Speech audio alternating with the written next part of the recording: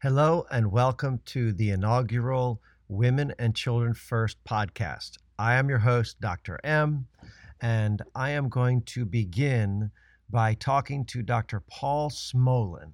He is a 11-year veteran of the podcast scene and the gracious gentleman who is going to hand me the reins of his podcast as I take my chances at seeing if I can pull this off as well as he has over the past decade of providing practical, portable pediatric information to parents and teenagers alike.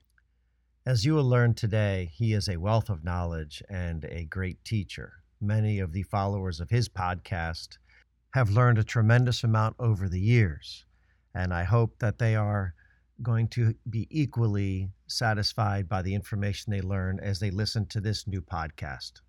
The thrust of the Women and Children First podcast will be entirely at looking at the responsible factors involved in a healthy life for a mother and therefore a healthy life for her child or children over time.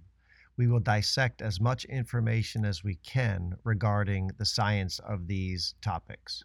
However, today will be a tour through all things parenting, pearls of wisdom that Dr. Paul Smolen has gained over the years of his 11-year podcasting career, and just general quality information that he shares with his parents on a day-to-day basis and has shared for many, many decades.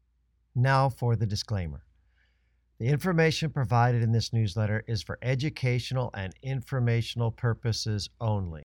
It is not to be used as a substitute for advice and treatment provided by your physician or other healthcare professional, and is not to be used to diagnose or treat any health issue. Thank you. Without any further time wasted, here is my interview with Dr. Paul Smolen. Paul, welcome today, and I would love for you to give us a little background on who you are so that the other half of the crew that's going to be listening gets to know who you are. Oh, well, thanks, Chris. And I am very excited for you to take over this podcast and keep the momentum moving and educate families with good information that's been vetted and is reliable. Should be a place where people can come and get really good information and not worry about being sold things and an agenda. And I think you showed that over the years, and I'm going to try my best to keep that style up because I agree with you 100%. Yeah, good. So who am I? Well, I grew up in New Jersey. Actually, my parents were Southerners. So half of my childhood was in Atlanta, and then I moved to New Jersey. But I'm probably a little more Northerner than Southerner. But when I decided to go to college, I came back down south because I really liked the South. So I went to Duke, and I was fortunate in that I could hit a tennis ball very well. My eye-hand coordination was very good. So that got me in there, opens a few doors for me. And I moved on from there, and we ended up going to Rutgers Medical School, which is now the Robert Wood Johnson School of Medicine. It was a new school in those days, so it wasn't quite the ivory tower kind of approach to medicine that things are today. It's a good medical school. I think I got solid education. And then it was time to decide, well, what am I going to do with my life? And like a lot of people, it was role models that directed me. So I did a rotation in pediatrics in a general hospital in a very poor town in New Jersey. And there was this head of pediatrics his name was Paul Winokur. God rest his soul. He's not alive anymore, but he was such a cool guy. He was your traditional pediatrician, bow tie, kind, soft-spoken, but knew everything. We walk up and down the halls, make rounds, and he seemed to be like an encyclopedia of information. And I decided after meeting Dr. Winokur, that's who I want to be, because going into that rotation, I wanted to be family practice. Now I decided that the range of pediatric diseases was way more interesting than adult disease. Um, and generally, it was a lot more acute disease. You could really, step in there, pull somebody back from the deep, and they were whole, as opposed to what you did in internal medicine, which was, try to slow the descent. That I found that I enjoyed talking to old people, but I just didn't. It wasn't as satisfying. So, Yeah, uh, right. Dr. Winokur directed me, and I ended up at Bowman Gray, which is now the Wake Forest School of Medicine. And I spent 3 years there, and then I was their first chief resident, which I was honored to do. And my wife is an attorney, so we had to find two professional jobs in the same town, and Charlotte seemed to be the place in North Carolina where that was going to happen. So we ended up in Charlotte, and I did general pediatrics for 35 years, um, and it was a very exciting career, I must say. Um, so that's sort of in a nutshell who I am. So Uh, I'll tell you this. I knew of you years ago through a mutual friend, Dr. Sheila Kilbane. yeah. And Sheila and I had met way back in the mid 2000s when I was doing my fellowship in Arizona. And she spoke so highly of you. So I was thinking before I did this podcast that my children go to a school where they do something called a standing O, and the standing parentheses O. And the standing O is a standing ovation where they have all the kids in the classroom give one word or a group of words about the person that they want them to know what they think of them. So I sort of in the past few months have gone around asking people who know you what they think of you. Now, I didn't ask your family because they give specific answers to you, but I asked people, colleagues, including Sheila Kilbane and others, and you you were described this way, and I thought it was pretty awesome. First of all, the number one word that kept coming up was kind. You had the KIND moniker. You are a kind soul. And that to me says everything. Came after that was giving. Then folks said thoughtful. Then folks said dedicated. And then other folks said, we just love him.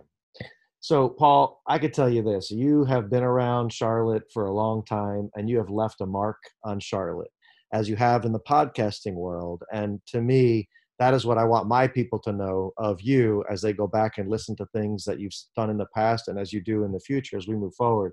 But your standing O is pretty awesome, and I'm really excited to grab the baton from you. So, on that note, I'm going to push you into a question. You gave 11 years to the sport of podcasting. And I call it a sport because to some extent, it is a sport of the mind. You burn a lot of energy trying to come up with ideas to talk about that are salient, that are understandable to the parents. And you gave a ton of information away for free for everybody to learn. And that is a gift that is beautiful. What did what did podcasting make you feel? How did it really help invigorate you during your career? Well, one of the most frustrating things about practicing general pediatrics in the era that I came through, where you were the hospitalist, you were the ER doctor, you were the neonatologist, you were the delivery room person, you were everything. I mean, there was nothing. This was a pretty sophisticated community with a residency program, et cetera, with fairly high quality medicine being provided, and yet you were the center of the vortex, and it all came down to you. Um, well, that's great, except it left absolutely no time at the end of the day when all these interesting questions would pop up. You know, what about this disease? What about that? What do I know about that? I was so exhausted by the end of the day that and I had no time to go learn. So I sort of became sort of stagnant. I mean, I went to grand rounds. I did all the, jumping through the hoops things, but yet, when it gets down to specific questions, I had no energy to do that. Well, then, my nephew, Seth, I call him the Rocket Man Barrister. He worked for NASA for 15 years, keeping the space shuttles and the space station in the proper orbits. He kept saying, "You're good at explaining things, Uncle Paul. You need to start a podcast. This is the future. This is when podcasting just was in its infancy." And I kept saying, "Oh yeah, Seth. Public speaking was not my thing, and writing was not my thing."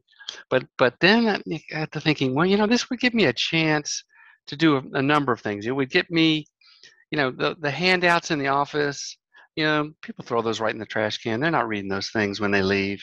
That's a terrible way to communicate. And you only get really about 6 or 7 minutes of actual communication time in an office visit because you got so many other things you got to get done.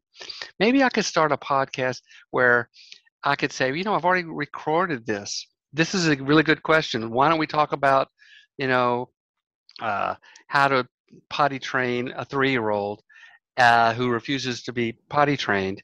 And I could take my time, record it in a way that is well communicated, and I could just say, go listen to this, and if you have questions, then we'll get back together. So that was the original idea: portable, practical pediatrics. So it was really selfish. I wanted to learn some stuff, and I also wanted to make things better for patients and change the paradigm of an office visit, It, it, which I think I did. Yeah, I think you did a great job. I tell you, it's pretty funny how we all fall into these things randomly. You and I are both on the same page. I never wanted to write, nor was never a big fan of reading, never a big fan of public speaking in the beginning. And I remember being in residency at UVA. And at the time, I'd met my wife, and between doing all the things you talked about, newborn nursery, NICU, all that time, and then spending time with my then girlfriend, I had no time to read or do anything. And I remember taking the first pediatric practice boards, and they crushed me. And I remember getting called into the principal's office, and the head doc was like, "Hey, Dr. Magritta, do you read it all?" And I said, "Well, Dr. Kessler, yeah, I do." And he goes, "Well, you better read a lot more because you're not graduating if you don't." And that was the wake up call of the century, that no matter what's going on, you still had to do the extra work. But, it's sort of funny. And then as time went on in practice, I had the same feeling. You're sitting there in this 25, 10, 15-minute visit, and there's no time to teach anything. So that's when I started the newsletter. And I agree with you. That's the exact reason. So, clearly this made you feel very happy about dispensing information. Is there anything, you want to share about that part of it? Like the take home feeling about, is it the desire to give all that information was really to let people know they have the information, or was it really that selfish part too, where you're like, well, now I feel good about the visit during the day too, or is it all of it? Well, it's probably all of it, but one of the things I did was, yeah, I could go into medical literature and pull out the latest and greatest stuff, and I tried to do a lot of that, bring people to the sort of the cutting edge of what was new, uh, in medicine. But I also spent a good bit of time reading books that parents were reading. This was an aspect of it, of my practice or of the podcast, that really opened my eyes, and interviewing other people. You know, you don't know what you don't know. And when you Right. start interviewing people, they start opening your eyes to all sorts of things. So I Right. think I did about 30 book reviews, which was probably the most valuable thing I did as part of this podcast. Yeah. I went out there, parents would ask me all the time, "Have you read such and such book?" And I would always sheepishly roll my eyes and say, "No, when do I have time?" I worked 80 hours a week. I was Right. being yanked in every direction. People were making unreasonable expectations of me constantly. I used to joke, "Oh, just add that to my list of unreasonable expectations, that I know everything, do everything, perceive everything, write everything down, look into the future." It was ridiculous, and do it at 3 in the morning every night for your whole adult life, and it Right. wasn't going to affect me. Right. So anyway, I started doing these reading books that parents were reading, and it was great. I mean, I started to learn a whole bunch of stuff. It's probably some of the most valuable experiences that I had as a pediatrician were reading things like the Read Aloud Handbook by Jim Trelease. It was written back in the 70s. The guy wasn't a doctor. He was a journalist, but he went through the medical. There was some literature at the time talking about how early reading to kids, fundamentally changed them, and all through childhood. And yeah, it was a great book. I highly recommend that people look at it, even though he wrote it, I think, about the time I finished medical school. It's as relevant or more relevant today than it's ever been. Um, Frank Oskey. I don't know if you remember Yeah. that name. Don't drink. Did you Don't read? drink your milk. don't drink your milk. I mean, Yeah. this was radical stuff. I'm always listening to what the Academy of Pediatrics is talking about. The big issue was, is it skim milk? Is it 1%? Is it whole milk? You know, and here's this guy's the chairman of pediatrics at Johns Hopkins, who says, the heck with that stuff. And Spock said the same thing. Yeah. Uh, uh, the most famous pediatrician ever, that we shouldn't be drinking this stuff and we shouldn't be Yeah. recommending it for kids. Yeah. And you know, those are the kind of experiences that I had podcasting that fundamentally changed me, as far as the way I was thinking. It broadened me in ways that most pediatricians are never going to get broadened unless they take the time to do this, and nobody's going to pay you to do that. Yeah. And I look at it from the other side of it. So if you take the listener side, right? So I love Peter Attia. I think he is probably the preeminent podcaster out there right now. And one of the greatest reasons I love it is because Peter takes the most difficult conversations, topics, science, and distills it down to a 2-hour podcast that I can therefore take. And instead of reading 3,000 pages of literature, I can dissect his 2 hours over a few days and really come away understanding. And I think you've done that for all these parents that don't want to read all these books, but they can come and sit and listen to a 30, 60-minute, Docsmo podcast and walk away going, okay, I get it. He said X, he read the book, he's the authority, he knows what's going on, bang, end of story. And that's the beauty of podcasting. And again, your 11 years has been a testimony to that for all of these Charlottine parents, plus the ones all over the country who listen to you. So on that note, when you think about all of the topics, over the better part of the last 11 years, or even before we even go there, let's start with 35 years of practice. How has medicine changed that you would want to say, okay, this is something that's been pretty incredible in the way I saw it to what I'm seeing now? Well, as I said before, the old paradigm of physicians was everything was unreasonable. We were supposed to know everything, Yeah.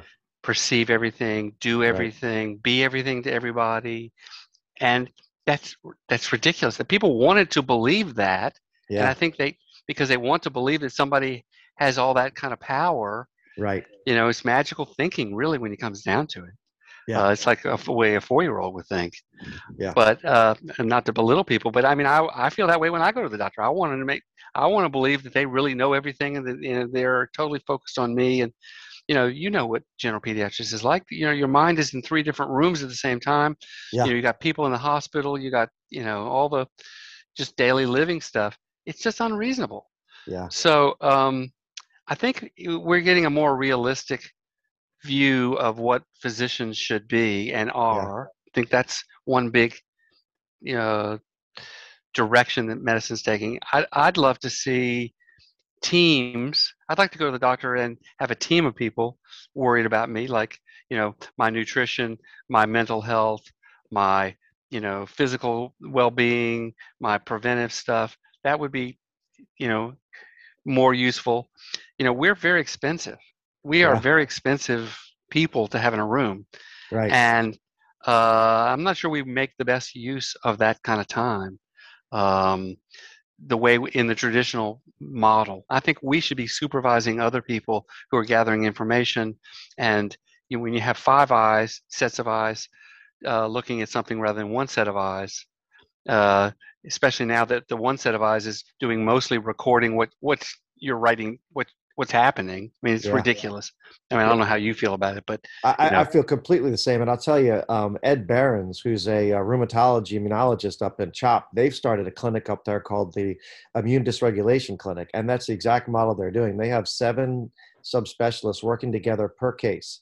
So immunology, genetics, cardiology, rheumatology, whoever the discipline is, renal, they're all in the same room, seeing the same kid, trying to figure out where's the immune dysregulation to come up with the best answer. That's medicine to me of the future. I agree with you. The days of siloed physician care, trying to understand it all in one room, one, it doesn't make sense. 2, it's not the best quality care. So I'm with you. I think we should have a nutritionist, a psychologist. psychologist, a social worker. We just hired our first social worker at our clinic in 67 years, and that's a shame. Social workers should be part of the system, but they're not paid for. It's not so that's a big disservice to the patient. But I'm with you. I think that is the future of medicine. Well, if they want to perceive everything that happened in that room, if the lawyers feel that strongly about it and the insurance companies feel that strongly about it, then just turn on a video camera. Yeah. And, I mean, people are just going to have to give up their privacy. Yeah. And because what we're doing right now is when I, I think back to the medical records when I first started, and it was handwritten. Yep. There was a stamp. There actually was a little template with little check marks for the physical exam, so you could put an X if there was something abnormal. Right. But it was probably the whole thing was written in maybe 15 words. Yep. Scribbled, and it was it transmitted the information very well. Right. So I was spending maybe a minute recording what I did and what happened, versus so that was like 99% of my time was communicating, listening, perceiving, connecting with the patient this is an office setting, Right. and maybe 1% recording what had happened. Right. Now, what would you say that percentage is? Ooh, maybe. I think Let's see. The amount of times I at used least 50% wasted, probably yes. more. Yeah, it's 60% eyeball to eyeball. That's because I would record till 10 o'clock at night, Right. and 40%, typing gibberish that nobody's ever going to read. Right. Do your partners read that stuff? My partner's No. never read it. No. I mean, if it got into a court of law, they would read it, but. Yeah, and the subspecialists have figured this out a little bit because when we receive our notes from them, they give everything up front in the first paragraph, and all the rest is insurance garbage. It's Yes. absolute waste of time, and this is the part of medicine that's infuriating. But unfortunately, the practice of medicine is so good that we still get to at least live the joy of it while we get Yes. frustrated by the stupidity of it. I'm with you 100%. Yeah, I've read that we're the only board certified. We're the only country in the world who your first encounter with a healthcare provider is a board certified physician. Yeah. That it doesn't happen that way most of the world. Yeah. You go through layers and layers. Yeah. And hopefully the powers that be are starting to get the picture that the idiocy of this needs to change, and we need to get to a layered system where we're using the expertise where we have it at its best position. So on that note, if you were to think back, over 10, 11 years of podcasting, you are a phenomenal dispenser of data to parents, something of value that they could take, tidbits, granules of information. They walk away with saying, hey, you know what? This is what I need to know for today. I'm a big fan of top 10 lists. David Letterman did top 10 lists every night, and everyone loved them. So as Docsmo says, what are the top 10 things that every parent should know in June of 2021 post-COVID? Well, I don't know if I exactly have 10, but people who follow my podcast know that I did something called the Docsmo Pearl. Yeah. Pearls in medicine are, the wisdom from on high. We were always giving out, oh, that's a pearl, write that down. Yeah. That's really important. So over the years, I mean, I made it 577 podcasts.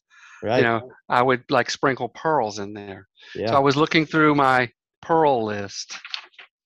So I'll read you a few pearls. I mean, because it's going to tell you what I thought was most important, right? All right. Okay. It's a terrible mistake for parents to underestimate their influence on their kids, or its corollary pearl, wisdom kept to oneself is wisdom wasted. I mean, parents really underestimate their influence. I mean, you get a lot of blowback from kids. There's a natural rejection of who your parents are, but they are definitely paying attention to where you are, and that anchors them. And for parents not to use that influence is, I think, a tragedy. And I used to say the same thing to myself about my influence. I mean, I was a really important person to a lot of people. Yeah. And so why not use that influence? I mean, I wasn't preaching. I was just giving them my opinion. Yeah. And I think it was helpful. I think it's one of the reasons that I did garner some respect from parents, because I wasn't afraid to just tell them what I thought.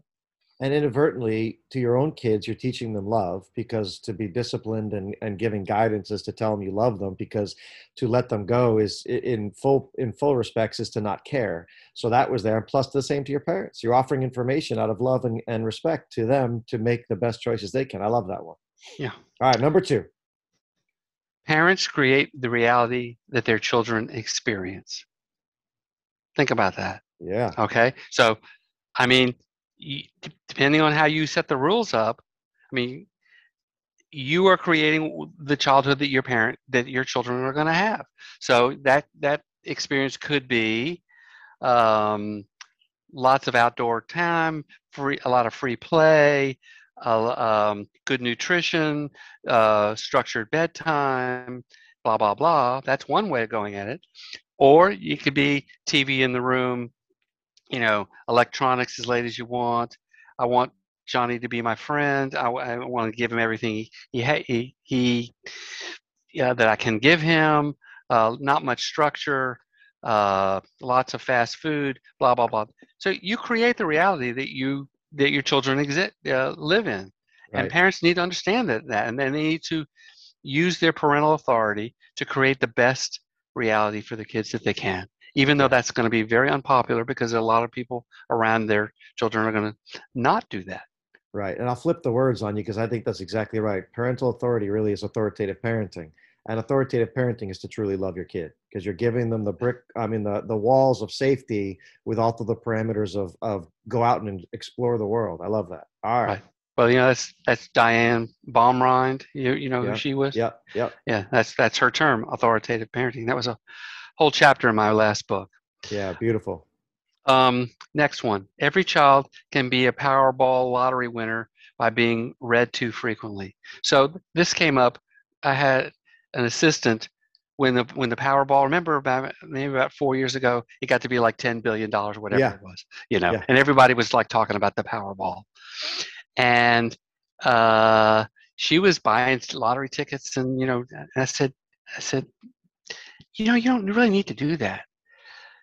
Think about how much money you spend. I went through the whole thing in a podcast.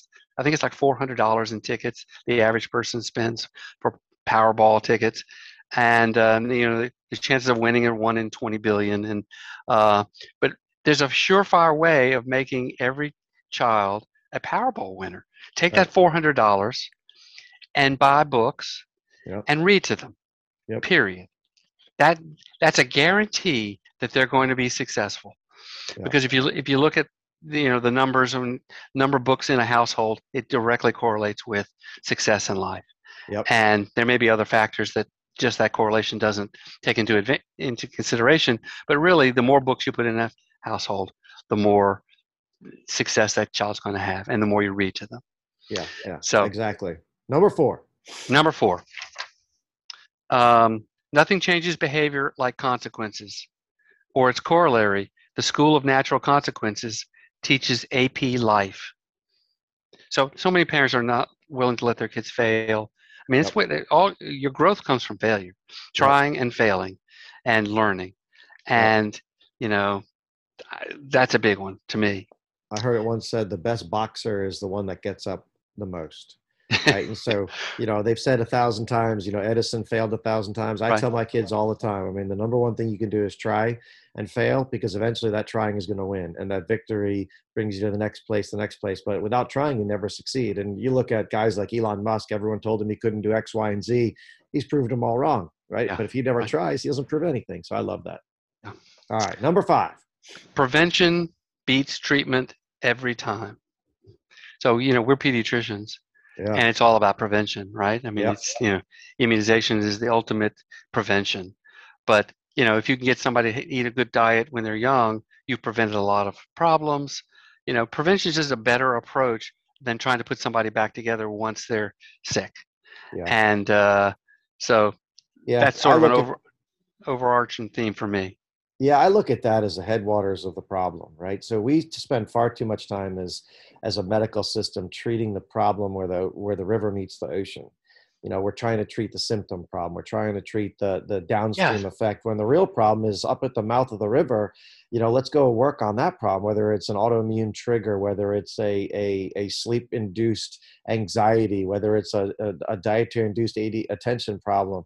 All those things could be much more adequately mitigated before the drug goes in. And then if you need the drug, the dose is half, right? So I think that's number 1. Personally, I would flip that to number 1. I love all of them, but to me, that's the root cause of it all. I love it. Okay, well, these are not in no specific order, by the way. Well, I just made that number one. So Okay. There's a whole tab on your website there's Docsmo pearls, so people can explore these. Perfect. Let's start paying more attention to what children need rather than what they want. Only then will we get it right. Yeah. So, in other words, that's like saying, "Hey, be a parent. You Yeah. know, you have the perspective of knowing what your kids need, Yep. and no matter how much blowback you're going to get from them, you need to use your parental authority. Not be mean, but use your parental authority. Set limits, and create structure. And those are the kids that become great kids." Yeah. That's profound. I totally think that is a important lesson that every parent should hear right from the get-go of the birth of the child. So, ooh, that's good. I'm getting a Chris Margarita. That's profound for a Docsmo Pearl. Yes, sir. Cha-ching. I'll take that one, maybe. Okay, next one. Maybe this is number 7. A fever is not an illness, usually just a shortcut to wellness. Yeah. I mean, people don't trust that their kids' bodies, I mean, their bodies have been practicing medicine longer than any doctor alive. That's another one of my Docsmo pearls. Yeah. But really, I mean, that's why I went into pediatrics. Most illness is self limiting, and kids are really resilient. Right. And I mean, it's great when they get. It's not great, but it's if somebody gets a septic illness or something, you can intervene and save their life and make them whole. That's a wonderful thing, and it's great for me and for them. But most of the illness was just self-limiting kind of illness that actually probably made people stronger. Yeah. I agree. And I think fever's our friend and has always been our friend. And we spent too much time medicalizing and medicating fevers over the years. And that's a beauty too. Well, it gave us something that we could do. Doctors are always looking for something. We're human. We want to think that what we do is important, right? Which most of it's not. But that's my opinion. Caring about people, yes, that's important. Yeah. But what we do probably as much harm as we do good. Yeah. Okay, next one. Number 8. I have a whole list of grandma podcasts. I am very big on grandma advice. Yeah. So this one is Grandma Didn't Waste Her Time Recommending Things That Weren't Important. Yeah. Think about it. Yeah. Why would the lady, she had 10 kids, they didn't have enough food, Lord knows what was going on around them. And she's haranguing people about eating their broccoli, putting their shoes on, wearing a hat, washing their hands, going to bed at a regular time, taking their cod liver oil, on and on it goes, Why would she bother to do all that unless she was a masochist if it wasn't important? And they all turned out to be important. And she was right on almost everything she said. Yep. And I look at the flip side of that one is when I tell parents, if you have one child, imagine you had 6 before you make a decision. Exactly. Because I used to say the same. Yeah, that 6th kid, you're going to make a very different decision, and you don't need to make that decision for the one kid because you can. Right. Yeah, what is it? What is the book called? Because you can, you should. What is it again? Can doesn't mean should. Where can doesn't mean should. There it is. Can doesn't mean should. See, my father was a salesman, so he sold soap. So I learned how to communicate from him. And here's this was actually the first one that I wrote. Okay. But I'm going to make it number 10. All right, perfect. And I hope that people know who this is. Don't let the Mario Brothers. You know who the Mario Brothers were? Is it the video game or the? Yeah, the video game. It was like the first video game when before people had handheld devices. If you went to a restaurant or something, they had a machine and you could, Mom, can I have a quarter? Yeah, I want to play the. Yeah. Don't let the Mario Brothers have more influence on your kids than you do. That was my very first Docsmo Pearl. Yep, and that is so apropos right now with the ever-present reality that our kids are inundated with screens on all levels. So that one is powerful too. Yeah. Anyway, those are my top 10. Paul, those are fantastic. And every parent listening to this right now should really write those down, almost like Brene Brown's rules to live by, and put those on the wall in the house for the kids so that when they have issues going on, you can point at those and go, listen, this is why I'm saying this, right? And there's a reality to why we do what we do. It's not made up in stupidity. It's made up because over thousands of years, this is what works the best. Yeah. And frankly, that's the benefit of what we're doing here in podcasting, is trying to distill who knows what the best answers are, and how can we bring that to the table for every parent who wants to learn to make better choices? Because frankly, we're always learning. I mean, Yeah. I find that in the last 17 and a half years of parenting my son and 15 and a half of my daughter, I'm learning every day. And we make mistakes, and we're humble enough to admit them. And then we move on from there, learning to be better parents if we can, and then transmit that advice to whoever else needs to hear it. This is great stuff. Yeah. All right. Good. All Let's right. go to the question that I really want to ask. And this is Okay. something that I've been, you know, thinking about for a long time in respects of where this stuff goes wrong at the government level. If you had the ability to change one policy, you only get one. I know there's 20 that you want to do, but give me the most profound policy you would change in our governmental system as it relates to human health, child's health, mother's health, whatever it is. Well, I think I know how you would answer that question. But I'm going to answer it in a different way. I'm a lot older than you. So I lived, I was a child in the 60s. And back, the Great Society, they made a lot of changes and they were trying to rectify, it was all well intentioned, but they created a system where they pushed parents away from one another and created a huge number of single parent households. Yeah.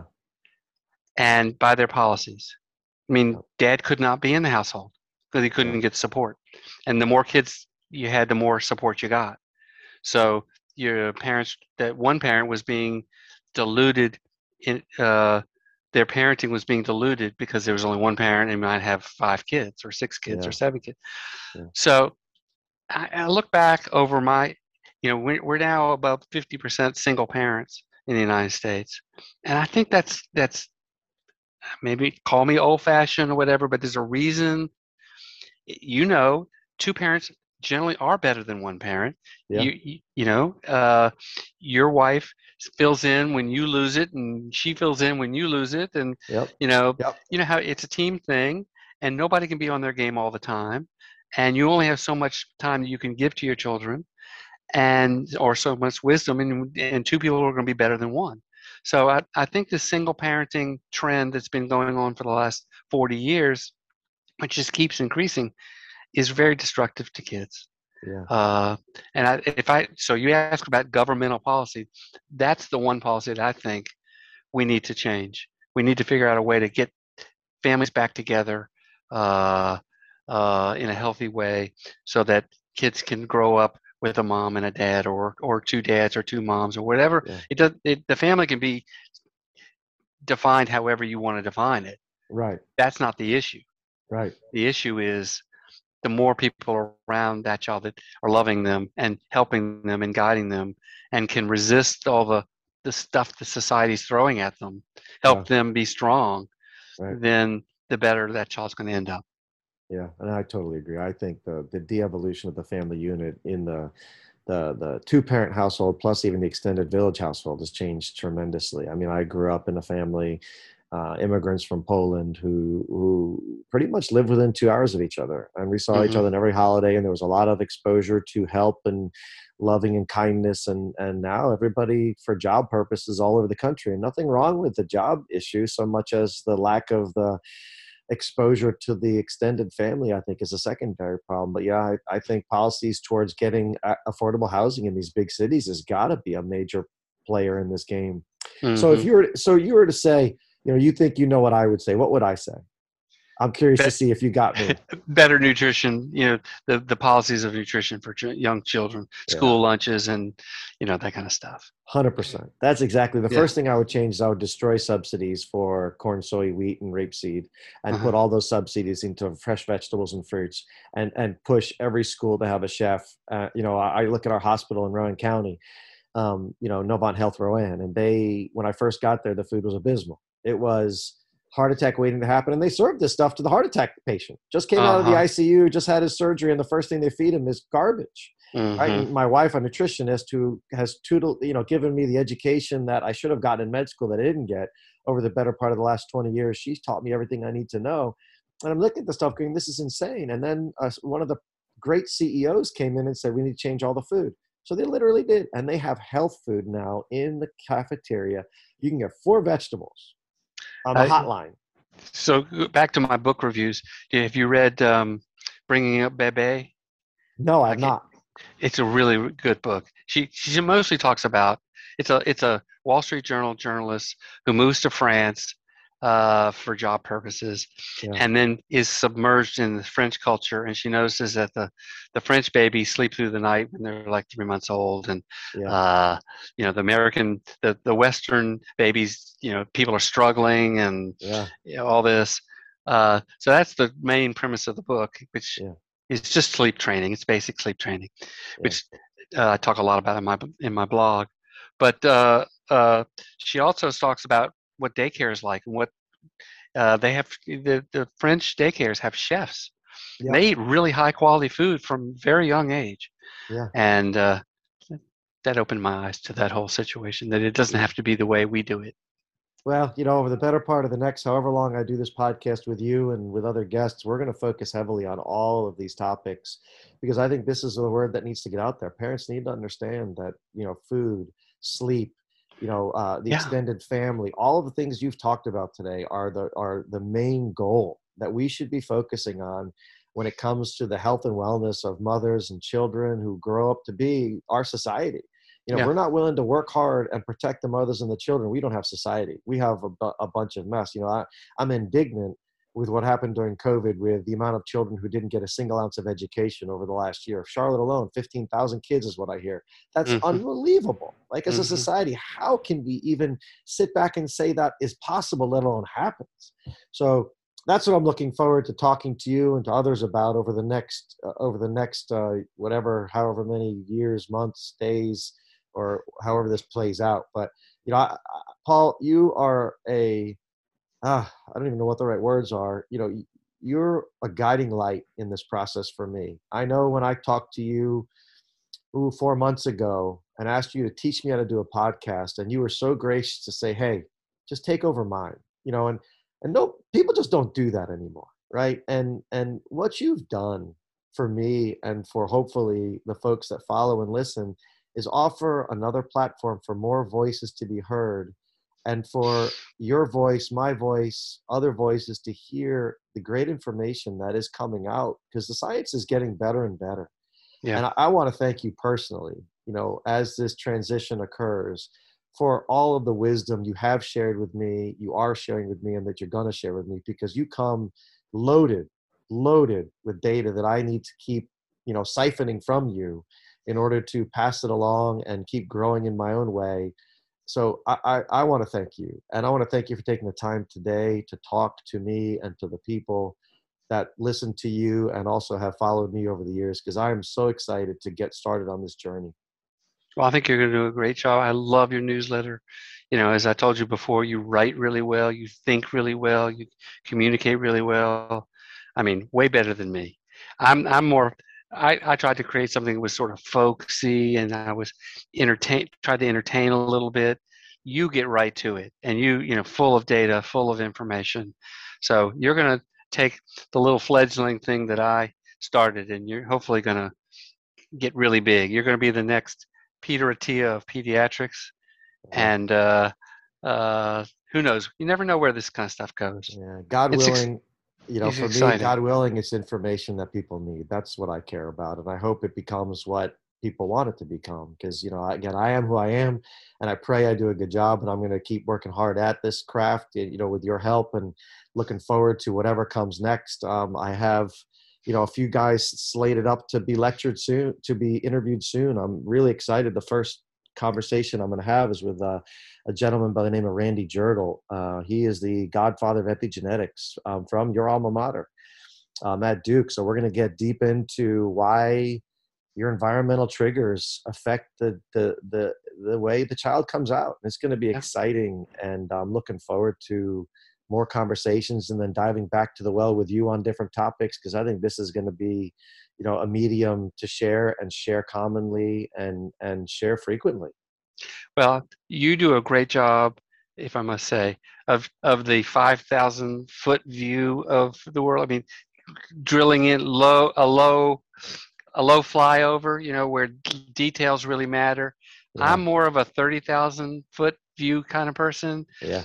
Trends, so I think we come at life with a little bit different perspective, but I think maybe we can share each other's. And I've really enjoyed. I read your newsletter every week. I read a lot of podcasts. I was keeping up with all the other podcasts, pediatric podcasts around the country, and because you got to see what they're doing. And I think mine was as good. I must say, I'll pat myself on the back. But yours if in a podcast form, yours will be the best. I think you will have the best pediatric podcast out there, hands down. Well, I appreciate the confidence. And again, I'm, God willing, just going to do my best at this. And I'm looking forward to being a part of your work for the future and our collaboration together. And again, from the bottom of my heart, thank you so much for what you're offering me as we move forward together. Great. Well, thanks for giving me an opportunity to talk. My friend, have a beautiful day. You too. Bye-bye. Thank you for listening to this first version of the Women and Children First podcast. I hope you enjoyed my interview with Dr. Paul Smolen, and I appreciate your time in listening and learning. Now for a little housekeeping. If you enjoyed the podcast, please go to Apple Podcasts and review or rate this podcast. And secondarily, next week's podcast will be with Dr. Danny Benjamin, where we'll be discussing all things coronavirus related to children, including the vaccines, how to keep kids in school full time, whether or not we need to wear masks, and other topics of interest related to children. After Dr. Benjamin's podcast is completed, I will begin a tour through a series of interviews with experts around the country on all things related to maternal health, the baby's health, and therefore our future health as children. It will encompass all forms of scientific discovery, including epigenetics, chemical exposure, and risks that follow, as well as nutrition, immune health, stress health, and the story will go on, trying to lay the framework for how we can have the healthiest potential outcomes of pregnancy, and therefore children, and therefore the children's full life. So I hope to see you again in the coming weeks as we tackle these topics and try and learn together as what is the best outcome predictors, or how can we maintain the best health choices to have the best outcomes moving forward. Finally, remember that this podcast is for informational and educational purpose only and does not constitute a doctor-patient relationship. Thank you again for listening, and I hope you have a great day. Hug your kids. I'm Dr. M signing off.